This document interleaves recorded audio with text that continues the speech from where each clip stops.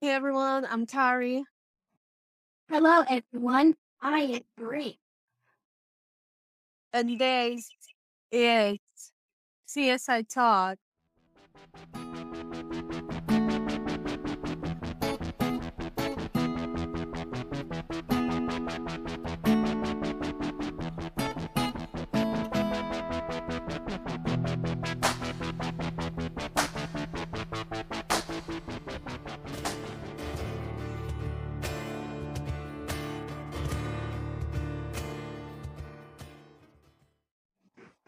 Welcome back, everyone. Welcome back to another week, another episode of CSI Talk. We hope you're having a great day so far. Today, before getting to today's episode, just want to let you all know that this is a safe space for you. So, whenever you come here, just shut off the world and just listen to two girls talking about CSI. You can do it. We're here for you. Last week was our anniversary episode, and today it's our episode of 52. Yeah, 52, and we are talking about It was actually 51 because we skipped an episode. we did, Because I was really sick. but that's okay. So today we're talking about minor character in the show. 21 episodes. Yeah, because the show had like 300, 300, 335. 335 episode again, according to Brie. But still, it's a character that has been that it was recurrent, and it represents a minority as well.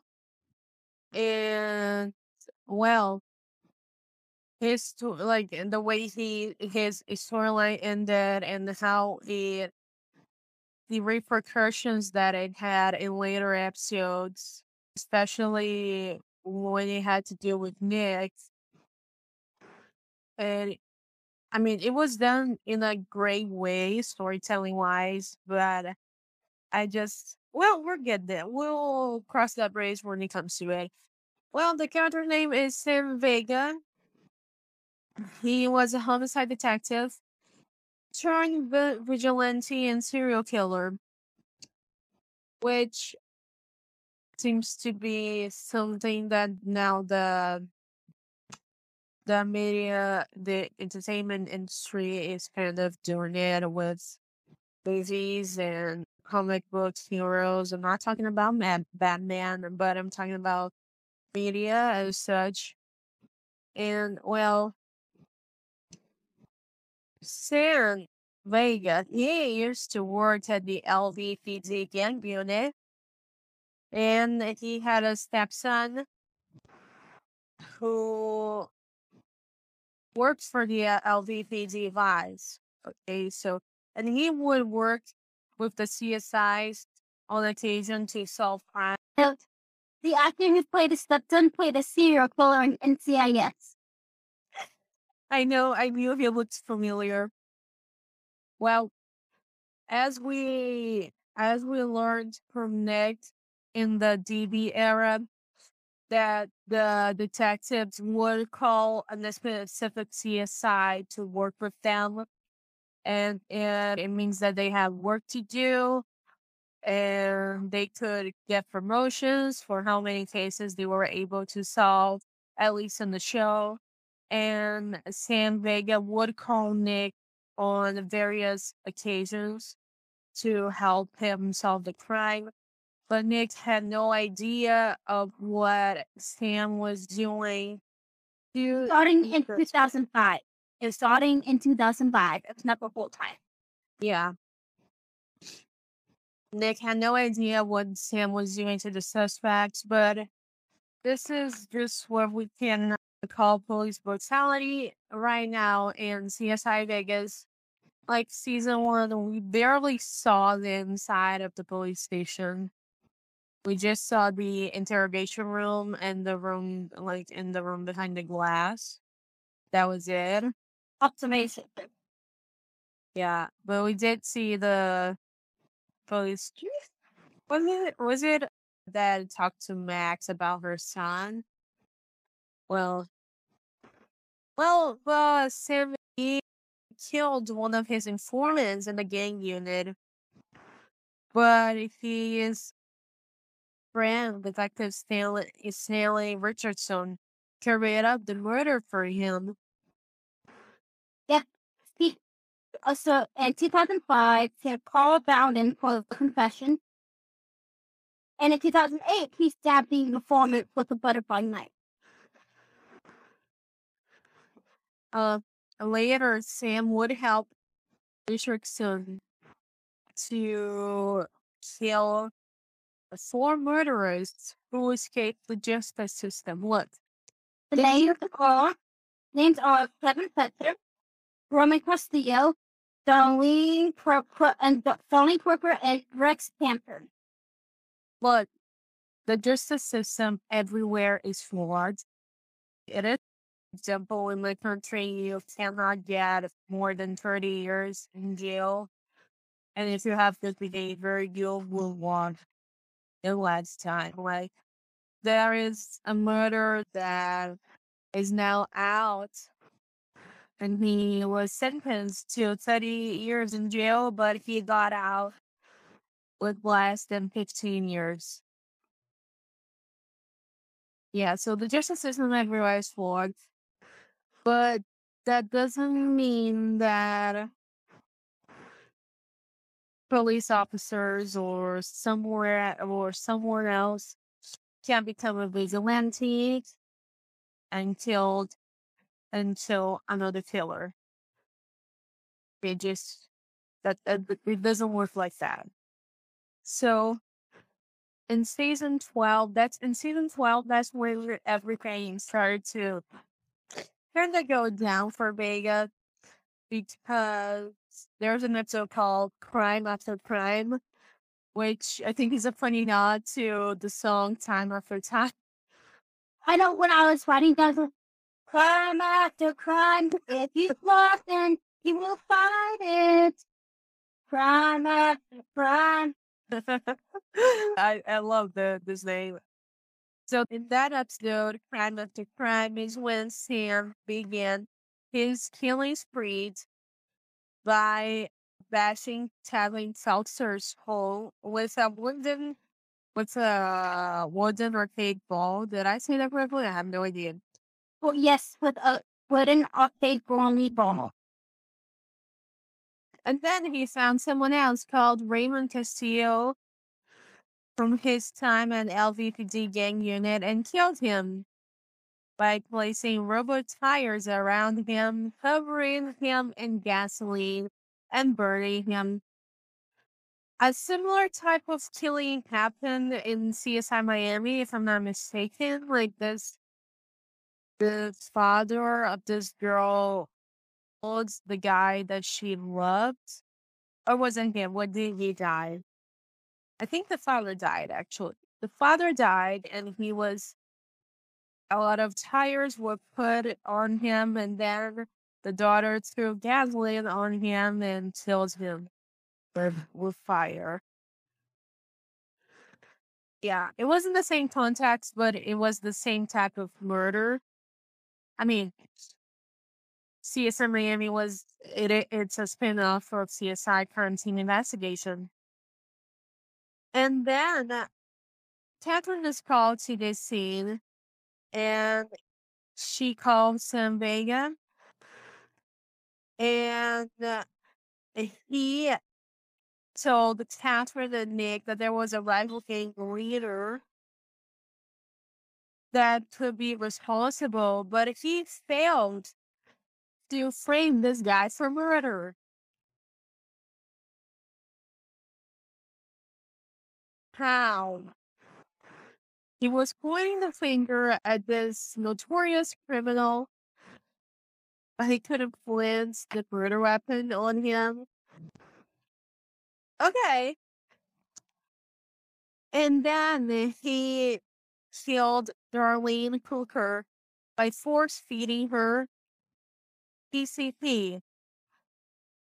And then he was found out by the CSIs. The CSIs are always the guys that are like solving the crime, just going and placing the killers without any backup with their weapon, but without backup, like where did they learn that from? From Grissom. Okay. And then the CSIs found him while he was trying to kill his final victim, by Rex. stabbing and drowning. Yep. And then Brad tried to talk him into surrendering.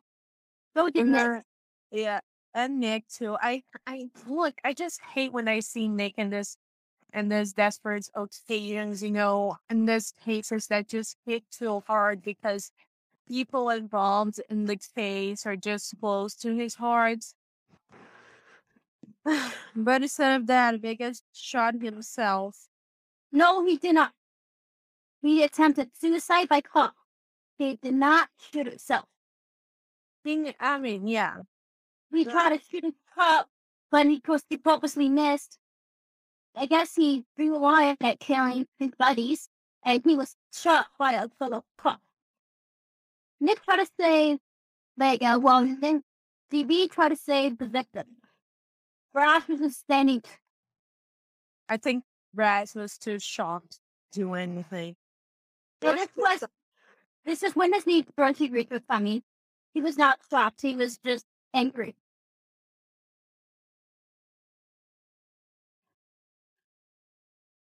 Well, when they were in the lake where this is happening, they found the skeletal remains that belonged to Tim Fro's wife with her bullet that was fired from his gun inside the skull. Which, in the end, allowed the CSIs to arrest the victim, right? But still, You mean the the victim, I mean the guy that I think the perpetrator. yeah. And then the CSIs found them both Richardson's belongings. They found a bloody knife, which Vega used to kill an informant years earlier. So Richardson had hidden in where they would find him, which would ensure that Vega wouldn't have gotten away with murder. But in the end, he would have been brought to justice. Yep. But then, in the future, something changed. Because like when a corrupted cop is caught, all the cases that he worked on or she worked on,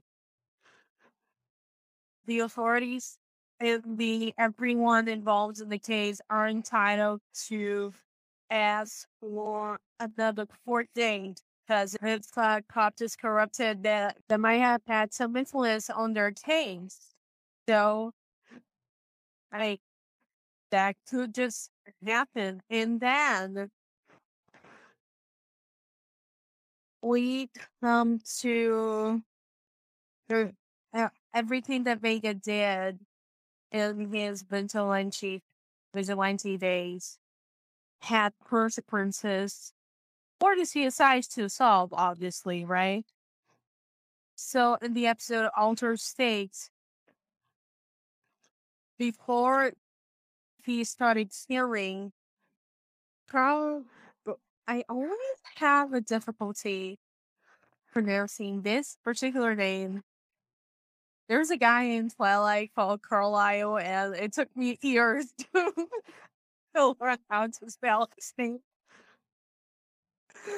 Oh yeah, Carl Bowden. He was convicted of killing a man called Robert James. And he made an appeal saying that the confession he was forced to make a confession because he was beaten by Vega and he said whatever Sam wanted to hear, which could have been true because Nick saw him with blood all over him after Vega was alone with him.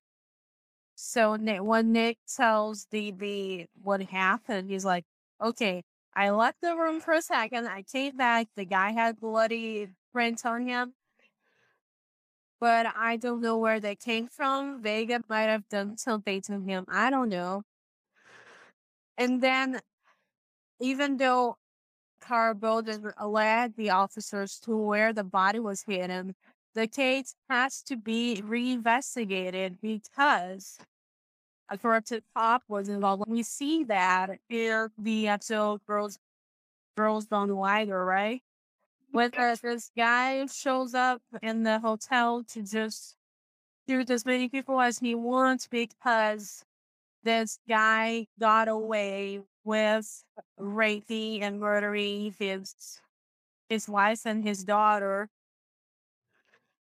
And then Sarah confronts the DNA expert, which I don't remember her name, but Sarah does tell her something like, we're doing our job as best as we can, and you're just pointing the finger and making people doubt Koreans and allowing murderers to won. And Sarah was a part of the commission that was made because whenever a corrupted cop Or CSI. or CSI, when it's revealed that they were corrupted or they mishandled evidence or they get a suspect up, a commission is created with people who were not involved in the investigation. Or what was all new depressing. Sorry. It didn't play. A new commission is created, and then to revisit all the cases that personnel was involved, just to avoid all of these criminals that CSI or that cop helped put away. They don't walk. That was literally the plot of the entire CSI Vegas season 1. That is the plot of this. Yes. And then the CSI, but actually the CSIs were able to find a woman that Carl Borden had beaten the same way. And they managed to connect him to the victim. Even though, because of this piece that he left at the crime scene, because this woman's dog had eaten these car keys. And then that woman took her dog to the vet, and the vet extracted the keys and gave it to her, and she kept it. And she gave it to the CSIs, and the CSIs were able to tie him to this attack, which meant that he would be staying in prison for another crime that he committed, not because of the previous crime that he was accused of. In Vega, actually, first episode was Two Tough Guy. Granted, only one thing, but he also appeared in The Happy Place to investigate the murder of Penny or Patty, has a key name. I'm not always great with names. I have it around here. Pamela. I know it was a P name. Okay, look, the CSI page on this character saying Vegas does have part of the page called Modus Operandi. I'm sorry. Okay, Modus Operandi. Look, I've been studying this type of thing for almost 3 years now, and I can really say that San Vega would not be considered a serial killer because it's a bit complicated, but a serial killer is someone who kills a certain type of people. I mean, In this state, it's described differently. look, when I studied this, I studied using what the FBI considers to be a serial killer. That's because there's a lot of definitions out there. I mean, one example that people really do understand when you talk about serial killer is Jack the Ripper, because Jack the Ripper would sex workers during the night in Whitechapel, and he had a type. It was sex workers. We don't know. There are 5 victims, but there could have been as much as 11 and all that. There's a lot of documentaries out there about Jack the Ripper. And when you're reading about serial killers, there's usually this description of someone who it's just, to me, a serial killer would be someone who would methodically plan how they would kill someone, and that is someone that this killer would observe their victim, learn their habits for like a month or something, prepare for the kill, and then do it. There's a show with this guy the main that played the main character in 52 the Great.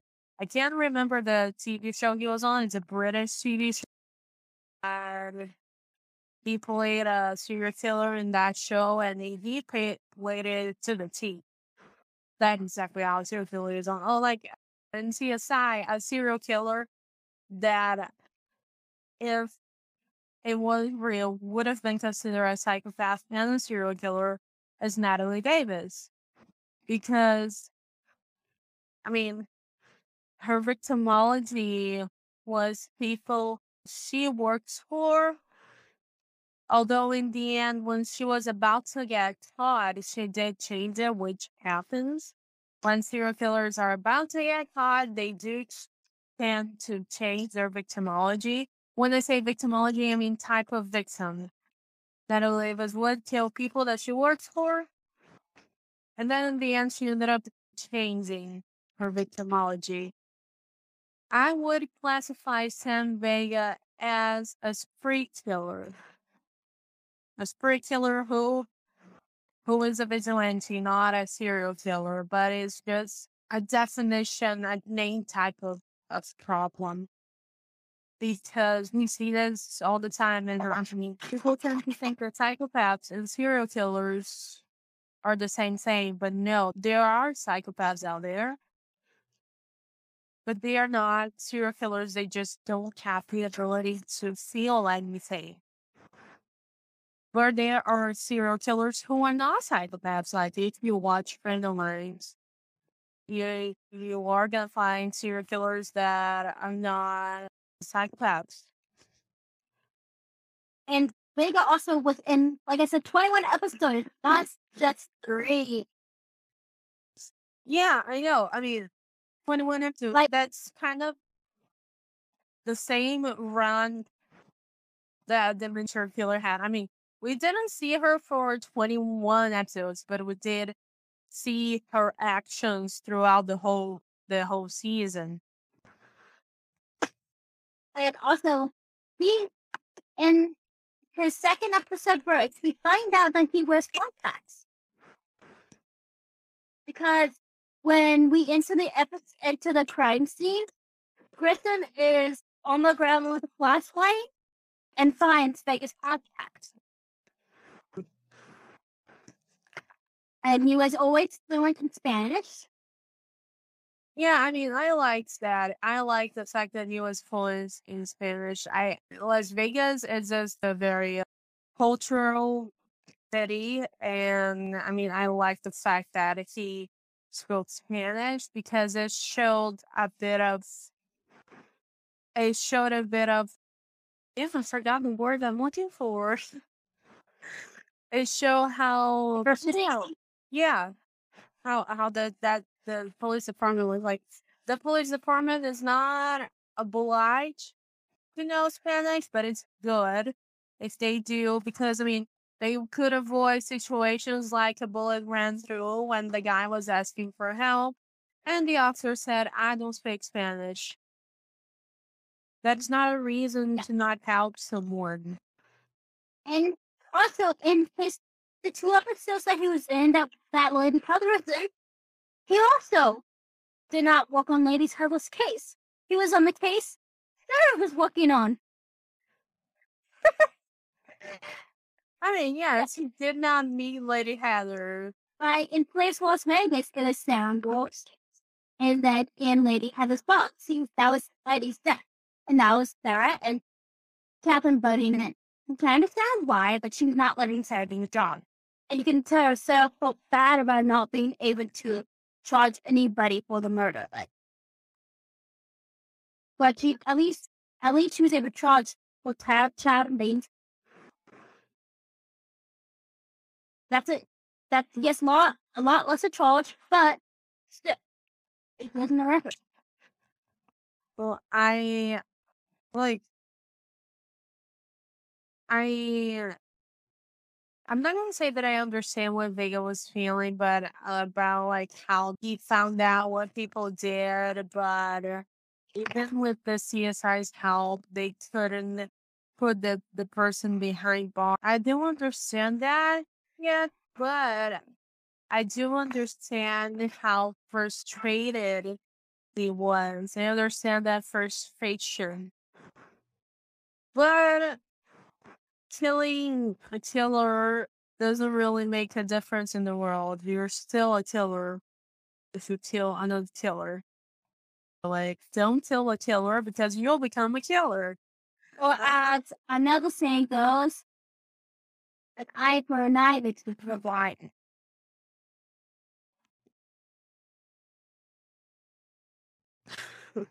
You know, I just feel really bad with Nick because I know, like CSI, they're only called to the scene by the detectives, right? Because if the detectives look through the scene and they're like, well, this is suspicious, let's call the coroner. And then the coroner is like, it's a murder, so the cop is gonna call whatever CSI they want. Like, if you analyze the whole series, Bratz would always call, mostly call Grissom, but when Grissom wasn't available, he would call Catherine or Sarah, like, but not usually work. Not usually work, yeah. He would mostly call Grissom, Catherine, or Sarah. Or if there was too much to do, he would tell Grissom, like, we have a 419 at that place, we have a dead body here, we have like, and then Grissom would be like, okay, I'm gonna go to this place, and Sarah's gonna go to that place, and Catherine's gonna take Nick and go to this other place. But then, like, if the CSIs get closer to the detectives are gonna call them to work their scene. And Vega, as I understand from what Nick said, Vega would mostly call Nick to the scenes, which in the end would help Nick get a promotion if like there was some type of score that he had to hit, like we saw in season 1. If you solve this many cases, you get this promotion. Well, there's nothing really after CSI 3. Yeah. Everything else just is based on seniority. Yeah, maybe we saw that in her. And Nick had the highest seniority out of Wolf, Sarah, Greg. Yeah, he was in senior CSI as compared to Warwick, Sarah, or Greg. And I think Sarah and Wolf were about the same. They were probably the same pay, like, but they were senior CSIs compared to Greg. So Greg would be like, no matter if Greg would work any case with anyone, he would still be. Except for like Riley. Yeah, Riley. And Ray. Yeah, he would be the senior CSI, yeah. Because even teased Riley about it when he became level 3. Oh, I think, like in one of the episodes that Vega was in, it was Fright Night. No, not Fright Night. It was another earlier episode. Right. I see. What? Yeah, it was from Ellie. The episode Ellie. Well, Risen and Catherine both out of town. So we got Borg to be season. He told Borg that it was for seniority. If I want somebody set for 3 names, I'll pick Sarah. Yeah, but person could have chosen Nick. But he also wanted to, he knew Nick would probably do like want to see Borg could. And honestly, Borg was not a good success. Oh no, he wasn't. He Wasn't. He did not let, he was trying to refuse to let Sarah process evidence. What is he supposed to do? Go home and twiddle her thumbs? Well, I mean, but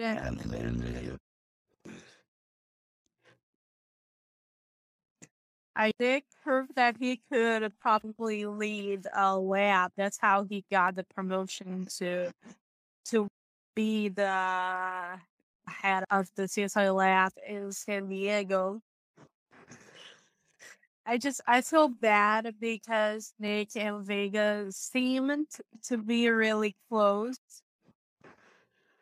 And I think Nick felt bad because he knew Vega to a degree, but he could never imagine that Vega would turn out to be a vigilante.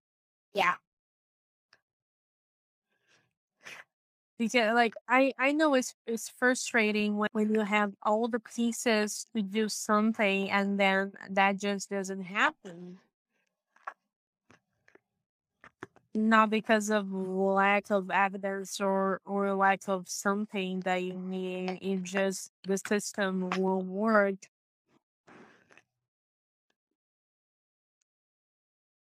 It's kind of sad, really. Well, Brie, what are we talking about next week? We're talking about the friendship between the 2 shortest-lived characters, Riley Adams and Dr. Ray Langston. Okay, I know we all have our own opinions about Ray, but And Riley. and Riley as well, but I mean, that's okay. We're here to talk about these things. So, thank you so much for listening to us. Stay safe, everyone. Love you. See you next week. Bye. Bye.